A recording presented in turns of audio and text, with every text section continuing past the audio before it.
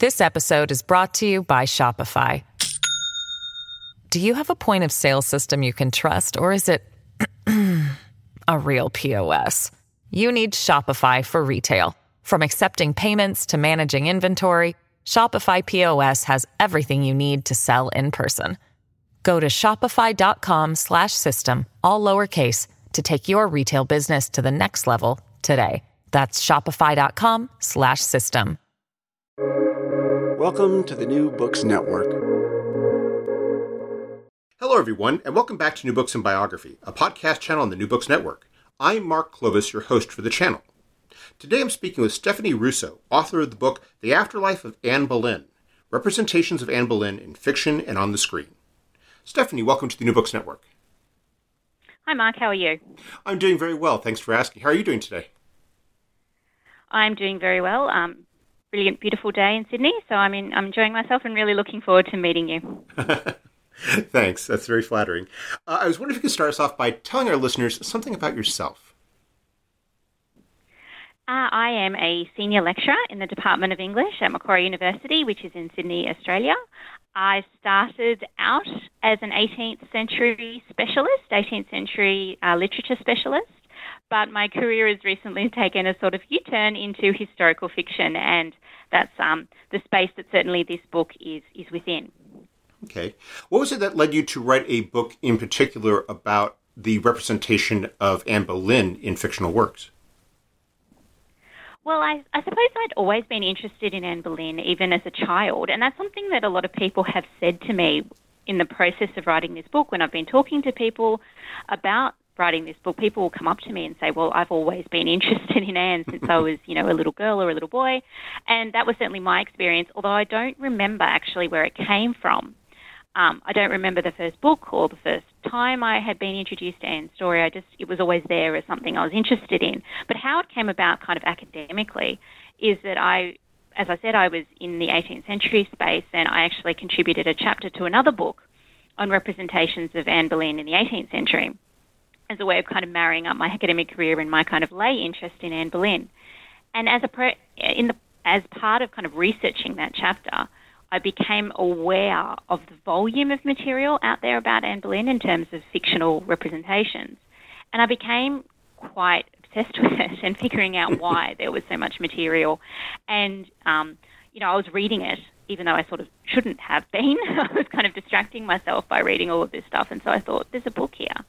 And next thing I knew, I was writing a book on it, and that was 3.5 years ago now. So it's been quite a long journey.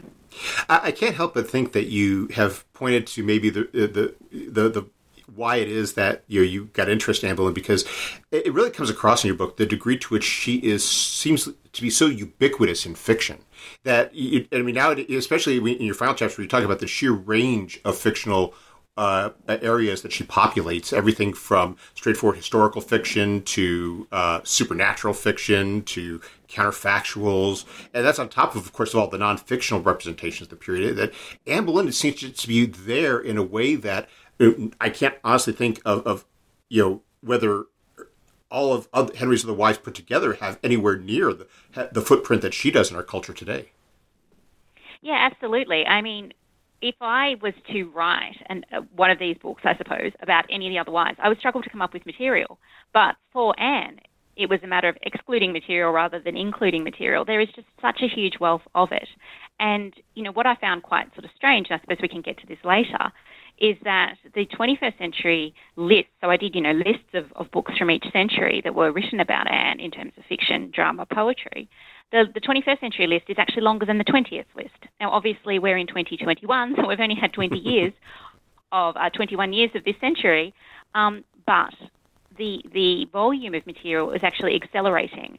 And so she's had this kind of real perennial appeal. We never get tired of stories about Anne Boleyn. There is always this drive to kind of reinterpret her story. And Hilary Mantel once said in a lecture that we can retell it and retell it and retell it, the story of Anne Boleyn, but there still seems to be sort of something missing, some way of understanding it or our way of making sense of it is still kind of absent. And I think that is a real kind of nice way of thinking about it, because we do have this drive to kind of retell it and try and work it out.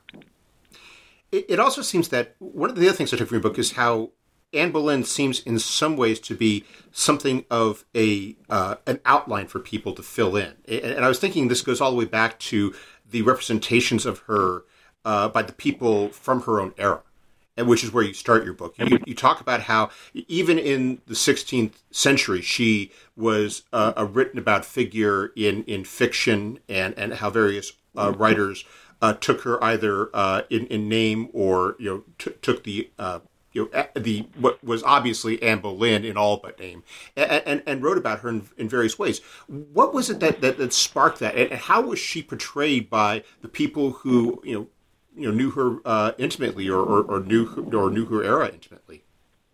Well, I think a good example to kind of talk that through is Thomas Wyatt. So Thomas Wyatt is the great kind of Tudor poet. He was the man who brought the form of the sonnet into the English language. And Thomas Wyatt knew Anne Boleyn. That is beyond dispute. What is in dispute is whether he was in love with her or a suitor of hers or whatever. And there's no real way of knowing that. But certainly what he did do is he wrote many poems in which people have kind of seen Anne Boleyn. But what he's doing is he is writing these poems that seem to be pointing towards Anne Boleyn, and using this idea of the kind of courtly love object. So she's the woman that is desirable, and ever out of reach, right? And the most famous poem in which this happens is a poem of his that starts, "Whoso lists to hunt." And it's all about Anne as this kind of doe who is being pursued and chased, but she has around her neck the slogan in Caesar's "I am," okay? And Caesar is being a reference to Henry VIII. So you see that right from the start, right? Poems written that presumably while she was still alive, is that she's embodying this kind of idea. Rather than being a kind of woman in herself, she functions as a kind of symbol, and she's a symbol of this kind of image of the courtly lady who is spurring the lover on but will never reciprocate the lover's affection.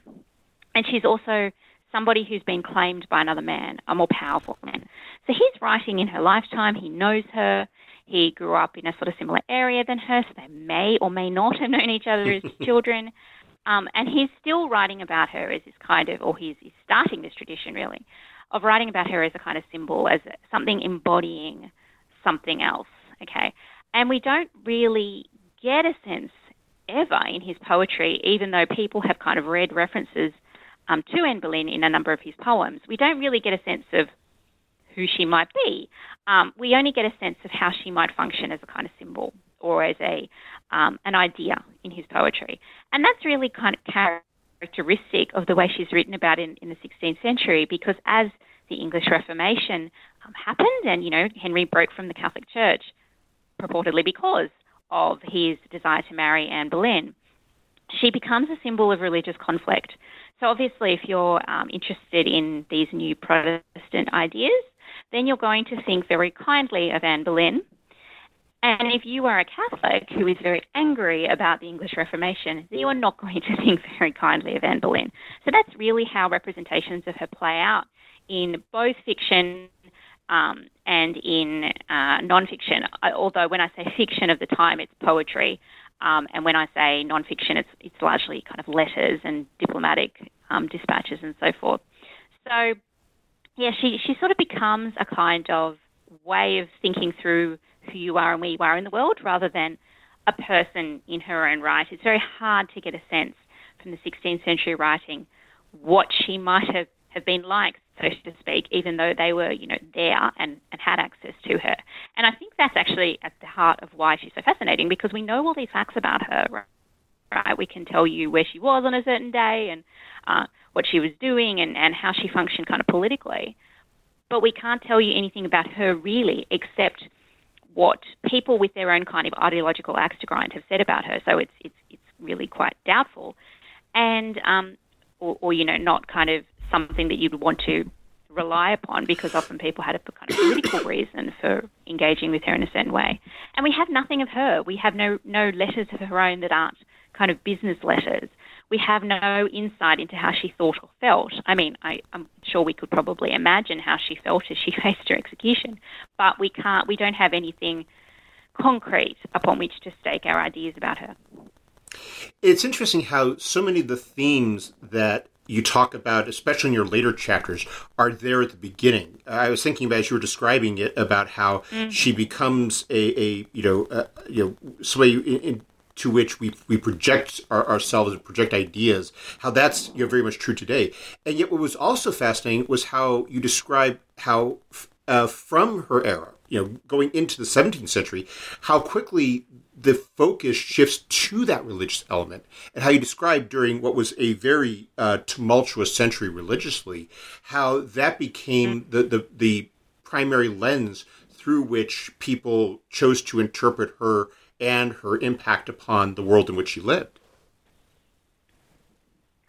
Yeah, absolutely. So, as the world kind of devolved into a lot of religious conflict, she became this kind of symbol of thinking through religious conflict and religious strife between Catholics and Protestants. So, as you moved into the 17th century, you had people writing about her, but having to disguise writing about her in certain ways. So if you weren't kind of staking your claim politically, then you would kind of disguise that you were talking about her.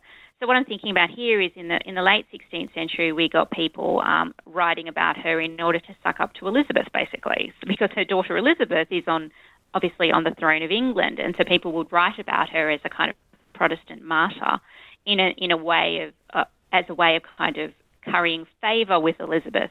Now, obviously, if you were a Catholic, you were thinking very differently about her. So we had Catholic writers who were very angry about the English Reformation, who were writing about her as this, monstrous figure. So we had people like Nicholas Sander saying, for instance, that she had, this hideous goiter and she had a sixth finger, and all of the mythology of Anne Boleyn that we kind of still hold on to comes from this sort of late 16th century Catholic propaganda. Hello? Yes. Oh, sorry. I thought you dropped off there again. Yeah, that's okay. No. Hold on. I'm going to make a quick note about flagging that, because I'm going to see if we can take care of that in post. Yep. So, sorry about that. So far, by the way, I think the interview is going very well. So. Excellent. Thank you. Okay. So you have this, focus that continues throughout the 17th century. And then you get to the 18th century and you have a number of changes. The religious element becomes less predominant. You see a return more to the personal. But you also have this fascinating development that you describe. You start to see the story of Anne Boleyn being written about by women. And they don't predominate during this period, but you start to see women's interpretations of a woman beginning to appear in various forms. In what way does that start to shift the interpretation of Anne Boleyn, and what ways does it differ from the way that the men who were writing about Boleyn during this period were choosing to interpret her? Yeah, so in the 18th century, it was really interesting because you get what, as you say, a sort of secularization of Anne Boleyn. So instead of her being used as a kind of tool for to play out a kind of political argument, she becomes a woman. So you start to get this focus on her interiority, in how she felt, her emotions about all of this, and you start to get this speculation too about who she might have really loved, because one of the assumptions of pretty much all Anne Boleyn fiction from, say, the 18th century through to today, with a few exceptions, is that she didn't love Henry. Okay, so she's not, this isn't a real love match, this is something else that's going on here. So what women start to do is they start to write novels about her. They start to write sort of biographies where there's a mixture of a kind of straight biography as we would think about it today, but more of a kind of fictionalized biography, a biography that is more about the kind of emotional aspect of her life rather than just the sort of facts. One of the first women to write, the first woman to write an extended piece on her was still writing in... She was writing in the late 17th century, but certainly if we take the definition of the long 18th century as starting in the 1680s, we can count her in the 18th century. And that was Madame d'Aulnoy, and she was a French writer who was known for writing fairy tales, but she also wrote these kind of secret histories of French and English political figures. And she writes this sort of novel. It's sort of an early historical novel called The Novels of Queen Elizabeth. And the idea here is that Queen Elizabeth is looking for information about her mother. And so she asked somebody who's grown up with Anne, who knew Anne, to tell her the story of her mother. And then you get the rest of the novel, basically. So Elizabeth's there on like the first 2 pages. The rest of the novel, or novella, is about Anne. And what we get is a very sensitive Anne. We get a very spirited Anne. We get an Anne who wasn't in love with Henry, but who is in love with another man. And this is a person called Henry Percy that we know in real life that Anne was tried to become betrothed to, and that betrothal was blocked, possibly by Henry VIII himself or possibly by Cardinal Wolsey. And certainly we get this sense here that it's more interesting to think about Anne as a woman, to think about the kind of emotional dimensions of her life, than it is to think about religion. And religion is kind of stripped out of the story. It's still there, but it's not as important as thinking about how Anne might have felt. And she's certainly a victim still in this novel of Catholic kind of machinations that lead to her fall. But it's a very kind of sentimental tale. It's supposed to, move you to tears. She's been separated from her true love, and then she has this, terrible marriage, and then she's murdered, right? So you sort of get that movement into the kind of more sentimental mode of the 18th century. Now, obviously, the 18th century is the time we associate with the rise of the novel. So people were really using the tools that the novel allowed in order to tell Anne's story, and that meant more things like first-person narration, this turn towards the politics of what we might call sensibility, and the ability of women to write in greater numbers than ever before. So women did sort of take up her story, and they were far more interested in thinking about her as a kind of sentimental figure than had been the case in the past. One that I would really love to know, because I think it's so much fun, is Sarah Fielding. So Sarah Fielding was the sister of the 18th century novelist Henry Fielding. Mm-hmm. And she actually wrote a chapter of one of his books. And we know that she wrote this chapter, that it was her that was writing instead of Henry. And it's a novel of his called A Journey from This World to the Next. And the conceit of the novel is that the main character goes to the afterlife and sort of talks to a bunch of people about their experiences. And in one chapter, the main character goes to the afterlife and meets up with Anne Boleyn.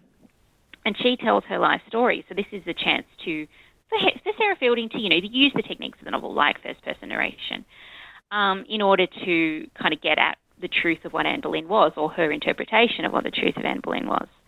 And delightfully, Anne Boleyn sounds like a Jane Austen heroine. She's very witty. She's very kind of jaded about men. She's like, okay, all these men were always interested in me, but then as soon as they had me, they were bored of me. So I had to, kind of use what I had. And I wasn't interested in Henry, but I could see that he was. So I used my savvy to get what I wanted. It's a very kind of world-weary Anne Boleyn. Obviously, she's dead, so I guess she has a good reason to be world-weary. But it is a very... It's just this really delightful, funny, also sad and really biting Anne Boleyn. And it functions, as a critique of the marriage market of the 18th century patriarchal world. So she's being used to voice these concerns that were very kind of current for Sarah Fielding in her mid-18th century moment. And yet using that through the lens of the 16th century woman. It works beautifully, and it's a lovely kind of encapsulation of what Anne Boleyn had come to mean to women. A woman that they could relate to, a woman that they could see themselves in various ways, I think. And that certainly is the case throughout the 18th century when women start to take up her story. This episode is brought to you by Shopify. Do you have a point of sale system you can trust, or is it a real POS? You need Shopify for retail. From accepting payments to managing inventory, Shopify POS has everything you need to sell in person. Go to shopify.com/system, all lowercase, to take your retail business to the next level today. That's shopify.com/system. That to me is one of the things I find fascinating, going back to that sense that I talked about at the beginning, that you convey that we have this outline of Anne Boleyn that we can fill, which is that there's so many elements of her biography that can fit into various times. I was thinking earlier when you were describing she has a love, she's forced to this marriage, it ends tragically. I was waiting for you to describe a Gothic novel, and yet you describe how that same biography is adapted into something that we associate more with the type of writing that Jane Austen wrote during this period. She seems to be so adaptable, and I was thinking that also comes across increasingly when you get to the Victorian era, where you have what struck me as a democratization of writing. You describe not just the historical novels or the nonfiction works that women were writing, but you also described this fascinating thing that I was unaware of, which was how you had these domestic plays that people were writing. That we had these elements of that we have these reports about, but we don't necessarily have the plays themselves. We don't necessarily know if they were even performed in public. But they're almost like the 19th century equivalent of fan fiction on the internet, where people are able to have their own Anne Boleyn that they can then that not just for themselves, but one that they want to then share with their own public. Yeah, it's fascinating. As I obviously knew about a lot of the 19th century writing, but I wasn't aware of the 19th century plays. And you're right, they are very sort of small plays in the sense that we don't know if they were ever produced, most of them. We have no information about the actual novelist. Many of these seem to have been written just for a family circle to participate in, or a very small group of people to dramatise.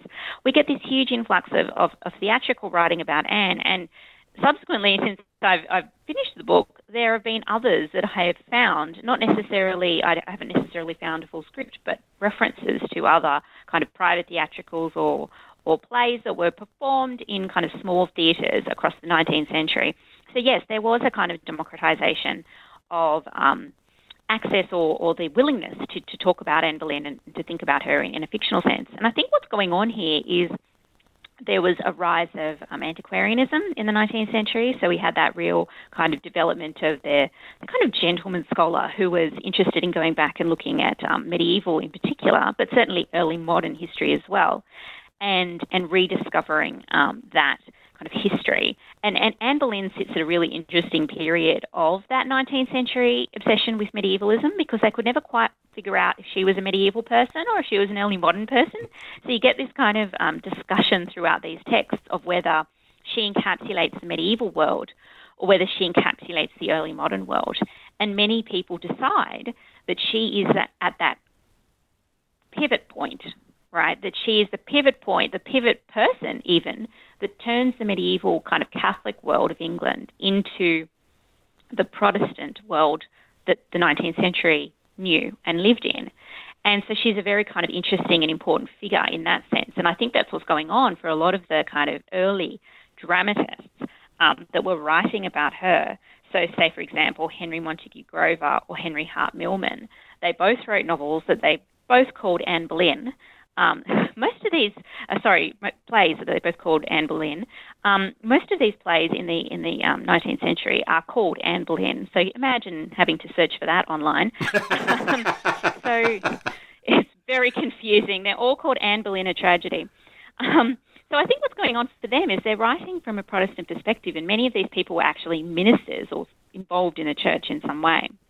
And they are looking at her and saying, well, she's actually the pivot point upon which the medieval becomes the early modern, becomes the world that we know, because she forced Henry, I use forced there loosely, she forced Henry to move away from the superstitious world of Catholicism into the more rational world of Protestantism. And so they see her as a really important figure. They see her as somebody who died for her beliefs. They see her as somebody who prompted great social change, almost sort of accidentally, okay, because Henry becomes interested in her not because of any kind of intellectual, not for any intellectual reasons, but Henry becomes interested in her for her beauty, and then sort of accidentally becomes involved with the world of Protestant belief. And so she is the fulcrum upon which that switch happens, and the world in which they were living sort of became possible. So I think that's got a lot to do with what's happening with the drama of the period. And I have to say, most of these dramas are completely unreadable and would be impossible to stage today. There's one of them, Henry Hart Milman, in which the action is completely interrupted for him to give, a sermon, basically. And she is so boring in these plays because she is just a kind of passive victim. She is so virtuous. She does nothing wrong. Even when Henry is, looking to put her aside, she doesn't complain. There's one instance in which she comes upon Henry basically kissing Jane Seymour in the garden, and she's like, "Oh, I'm sorry, Henry, I'll run away. You do what you want." So it's a very kind of different vision of Anne Boleyn than the one we've come to kind of embrace today. But you can see how it would work for a 19th century audience. She's the kind of forerunner of the angel in the house. She's virtuous. She's good. She's Protestant. She's rational. She's a victim. She dies young. The 19th century loved nothing more than a young, dead woman, beautiful dead woman, right? So she becomes the kind of ideal person for the 19th century in various ways. It's interesting, too, you talk about the Gothic novel, because, of course, she ends up there as well. Her story is inherently Gothic. She's got everything really there already for the Gothic novel. There's violence, there's, sex, there's adultery, there's all of the elements of the Gothic novel that you need. And so she turns up in these Gothic novels in the 19th century as well. And interestingly enough, those novels often have a kind of element of the supernatural to them.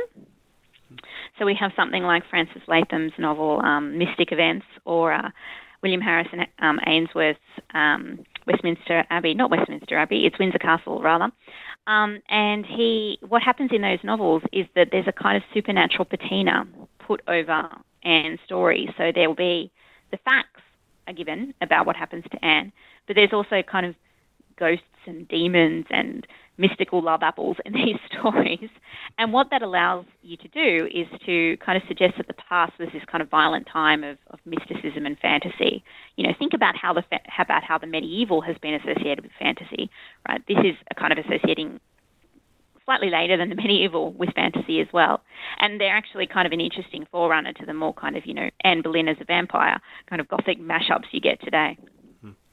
It's interesting how that engagement that you're talking about with the past really seems to take off in the 20th century. It's one of the things I enjoyed about it was that you're not just talking about Anne Boleyn's representation of fiction, you're also talking about how fiction is changing and how the historical novel, or specifically the notion of historical romance, really begins to emerge as a form in the 20th century. And it seems that in so many ways, Anne Boleyn is a natural fit for that. That her story is well known, it's out there, and yet it's still moldable enough to where you can tell any number of different stories using it. Yeah, absolutely. So the kind of thing that I realized as I was writing this book is that this book is a documentation of how fiction has changed, right? Because she just turns up in basically any form that was popular in a particular moment in time. Anne Boleyn's there, right? So, I start out talking about poetry in the 16th century, and I end up talking about, fan fiction in the 21st century. So she's sort of, it was a nice kind of way of getting a little beginner's guide to all different kinds of forms, and that were, big in particular moments. But yeah, certainly in the 20th century, historical fiction by women, or the historical romance, started to become the real popular genre, and women were looking for fiction that appealed to their interests. And during the two world wars, they might have been looking for escapism, etc. So what happened is that people started to write the domestic lives of women in the past, write about the domestic lives of women in the past, right? And whose lives do we know about of women in the past? They're often queens, right, or royal mistresses, or people, women associated with royalty. And Anne Boleyn is, as you say, the absolute perfect person for such a writer to write about, because, her story has, a love triangle element, perennially popular. It has elements of, forbidden love, again, perennially popular. We have a really messy breakup, too. So perennially popular. So we start to get women like Jean Plaidy writing about her life, Margaret Campbell Barnes, etc.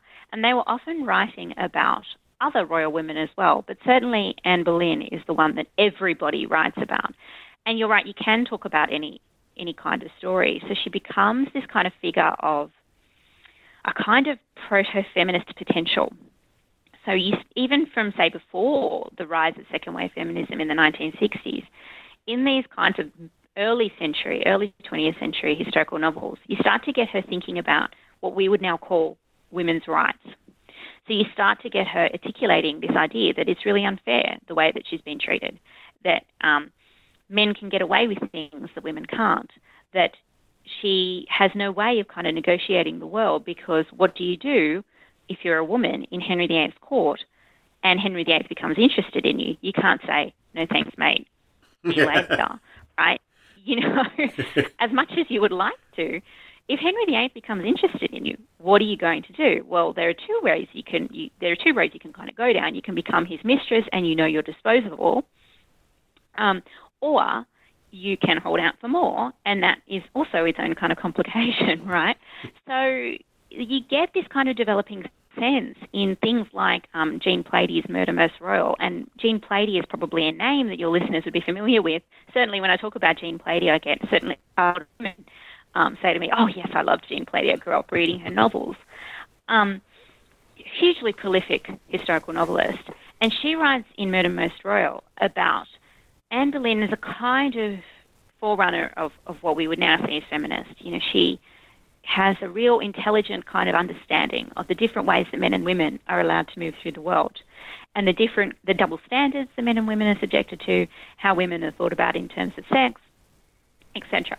And so, you know, you sort of get this sense that she can speak, Anne Boleyn can speak to a kind of 20th century woman about these parts of their lives that they can relate to. Now, obviously, 20th century women were living completely different lives to that lived by Anne Boleyn. But you get that real sense that we can make Anne Boleyn relatable. And that idea of relatability is really, I think, quite central to the 20th century writing, and certainly the 21st century writing as well, about her, that she's relatable, that her interests, or the forces that shaped her life, are ones that are still visible and present in women's lives in the 20th century. And that gets to something that you don't address directly, but is always, which is applied throughout your book, which is how the audience for all these works change. How you're talking about an audience that seems predominantly thought of as a male audience in the 16th, 17th, into the 18th century, and by the time you get to the 20th century, you're talking about works that seem to try be reaching out to what would interest a woman as a reader or as a member of an audience in terms of the elements of Anne's life and the parts of Anne's life that the writer or the composer is choosing to stress. Absolutely. You see that real shift, say, in the mid-20th century. There is almost no men writing about Anne Boleyn after 1950, right, in terms of fiction. You really do get the complete takeover of her story by women. And that means that things like politics and religion are stripped out of her story. Now, I'm not saying there that women aren't interested in writing about politics and religion, or they're not interested in reading about politics and religion.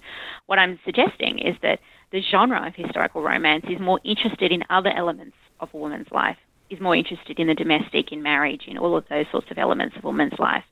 And so those elements are stressed. And certainly this idea that she was in love elsewhere is stressed. Okay, so you get the return of Henry Percy as the great love of Anne's life, and sometimes Thomas Wyatt is the great love of Anne's life, or somebody else is the great love of Anne's life. You get that focus on love. And again, we see the stripping out of religion from her story. So there is, it's there. It's not like we ignore the English Reformation altogether, but it's not the predominant interest of these novels. And that's because they're being written for a different audience. They're being written to conform to the genre conventions of a different kind of historical fiction, of a historical fiction that was marketed towards women who were looking for stories about love, courtship, marriage, children, etc., in a historical setting. So you don't necessarily get that real focus on politics.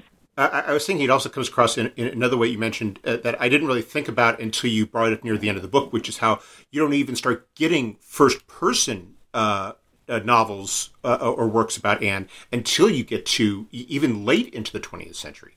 And that strikes me as this kind of thing that a lot of men might have found very unrelatable, but was, had a certain idea of the audience very much in mind by that point that would have been unthinkable, say, 50, 75, 100 years previously. Yeah, absolutely. You really do get this shift to the first person narrative that is obviously designed to kind of speak to women as, this is my experience, compare it directly to yours. And certainly, even if you go into the 1920s, go back to the 1920s, that wasn't there in the fiction. And the best example of that kind of shift in terms of narration is that you get Jean Plaidy return to Anne's story. So she's already written a novel about her in the 1940s, and then she goes back in the 1980s towards the end of her career, and she rewrites it in the first person. And that is because there is this shift in the genre to these kind of first-person kind of confessional accounts. You get a real sense of the historical romance or the historical novel being written as a confessional. These are my secrets that I'm revealing to you as the reader. And that brings the reader into a very close communion with Anne Boleyn, right? You're in her head. You understand how she thinks and feels. It is a really good way of making you feel like you're on her side and that you're involved in a kind of secret communication of her thoughts and feelings. And you know her better than anybody else because you've got this insight into her. And I think that has to do, actually, with a lot of why people are so keen to tell me about their love of Anne Boleyn. It's because we start to get these really emotional, empathetic kind of explorations of her secrets. And people read these and they do feel drawn in to her kind of inner world, and they feel like they know her and that they understand her story in a way that other people don't. Now, I'm not casting aspersions on people who read fiction and feel that way. That is exactly what fiction is supposed to do. That's a sign that you've written a good novel.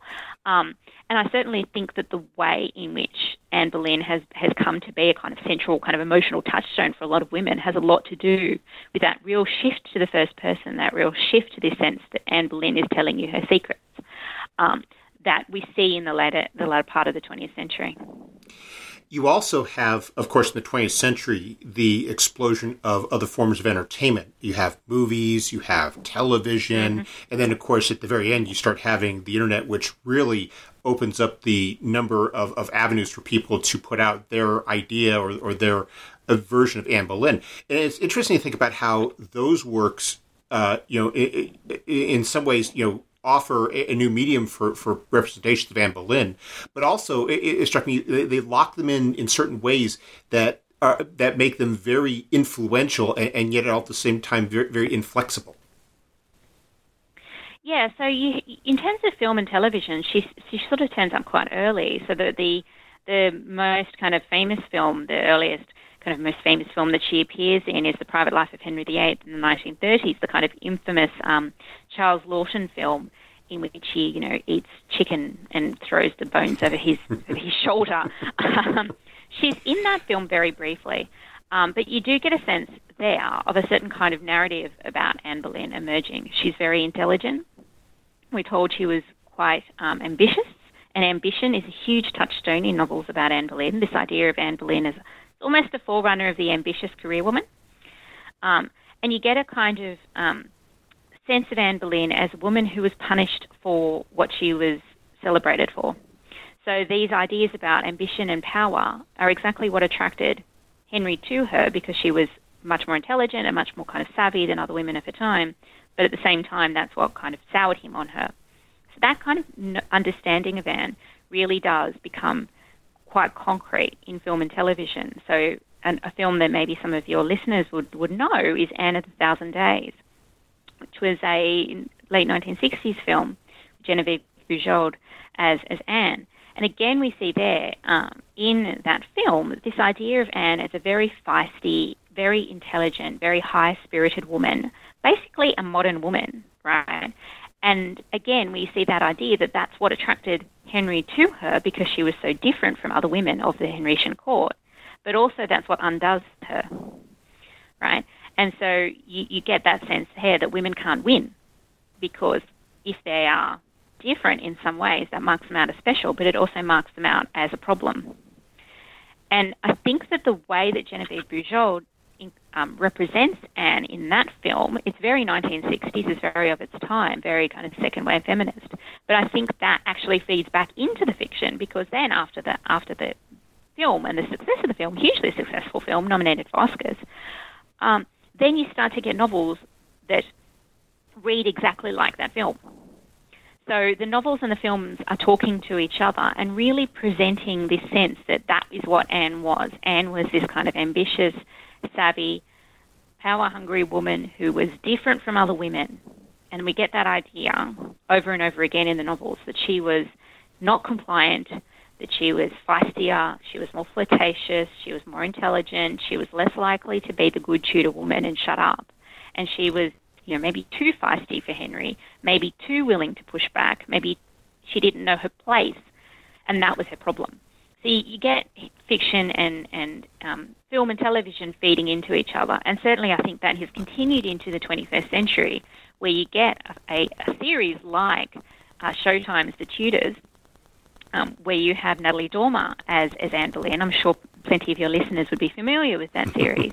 And again, I think the way that she's represented in that series has come to shape the fiction after it. So I think you get a lovely dialogue that's sort of playing out there between the fiction and the film and television that is played out all throughout the 20th century. You can see the way that people are thinking about films and television in the actual novels themselves. Sometimes quite explicitly. There is a novel, a 2-volume series of novels about Anne Boleyn that are dedicated to Natalie Dormer, who is the actress who played Anne Boleyn in The Tudors. So there is sometimes a quite explicit acknowledgement that, yes, film and television is shaping my understanding of Anne. We also have with film and television something that we couldn't have with the earlier plays, which is we can actually see the performance.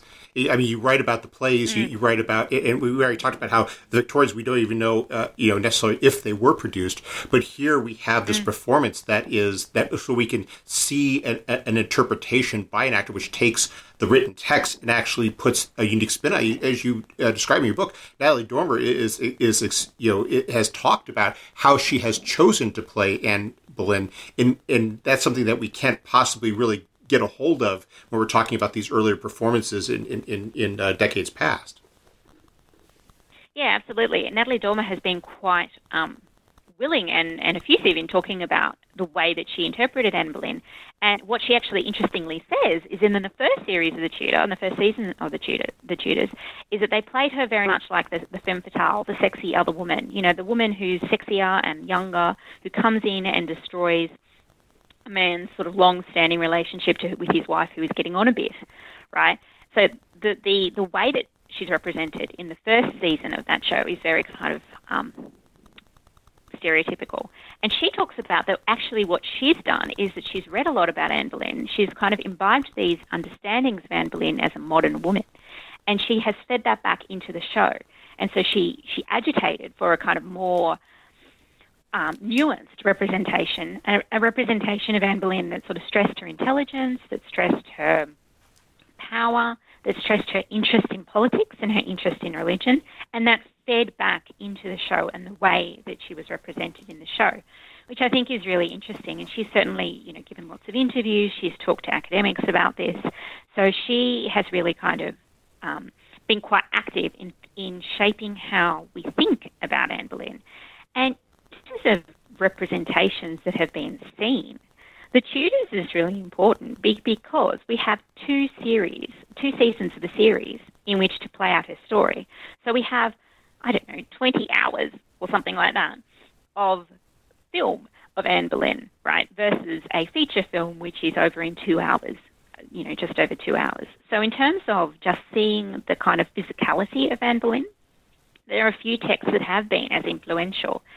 And, there are a lot of criticisms of that show. It is not particularly historically accurate. It is quite salacious. There is a lot of, soft-core porn scenes, I suppose I would describe them as. It has its own kind of particular appeal. But I think that people have singled her out as a particular strength of that show, and I think quite fairly, because she does bring a kind of real knowledge of her subject, and she did kind of go into it with a certain agenda, I think, in her representation of Anne. And so I think that makes it a really interesting representation, both in and of itself, but also because it has fed into our contemporary understanding where we are today with Anne Boleyn, I think, in a very marked way.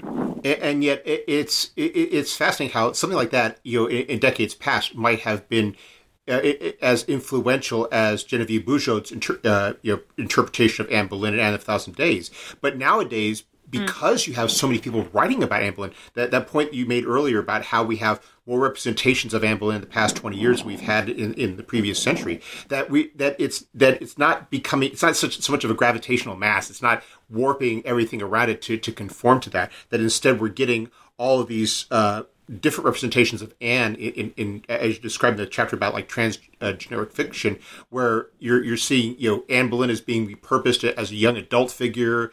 She's being repurposed in all these different ways that show how we're not going to be cleaving to a particular interpretation or a particular theme, but we're running in second wave feminism, post feminism, and you can almost have your choice of Anne Boleyn nowadays. Yeah, exactly, because, the internet has allowed people to do things like write fan fiction or self-publish their novels, or, we have the rise of Christian publishing, so we actually get a return to that idea of Anne Boleyn as a real Protestant martyr figure. So we get, people writing fiction for the Christian market that brings religion back into Anne's story. So you get a huge variety of representations of Anne. I also suggested earlier that most novels assume that Anne didn't love Henry. We get a return to this idea of Anne and Henry as this great love story. We get all sorts of Annes emerge in the 21st century, and that is because there is such access to information about her. So, you can, as an aspiring historical novelist, you can go online and read documentation from Henry VIII's era without having to go to England and spend time in the archives, right? You also have an immense amount of material that historians have written that is easily accessible from anywhere in the world. We have the rise of fandom, so especially after the Tudors, but certainly throughout the past 20 years, we have a kind of enthusiastic online fandom of Anne Boleyn, people who are fans of this woman from history and who are going to write about her in various ways. So they're going to write histories of her, biographies of her, and as well as historical novels. And they congregate on certain websites and talk about elements of her life. And often they will do things like they will go to historical sites associated with her, like they might go to Hever Castle where she grew up and do a kind of Anne Boleyn tour. Well, we've taken up a lot of your time, but before we go, could you tell us what you're working on now? I'm about to start work on another project on the use of anachronism in contemporary historical fiction. So I was particularly excited by a lot of the more modern historical fiction that I was reading that used really innovative methods of exploring historical figures. So that's what I'm thinking about now. Contemporary historical fiction, and especially film and television, such as the series Dickinson, which uses a lot of contemporary language and contemporary music to represent historical stories. So that's my next project, but I'm just at the point of starting, so nothing really has been done yet. Well, it sounds like a fascinating project. I hope that when you finish with it, you can come back on one of our podcasts. That would be a delight. Well, Stephanie Russo, thank you for taking some time out of your schedule to speak with us. I hope you have a wonderful day. You too. Thank you. That was such a pleasure.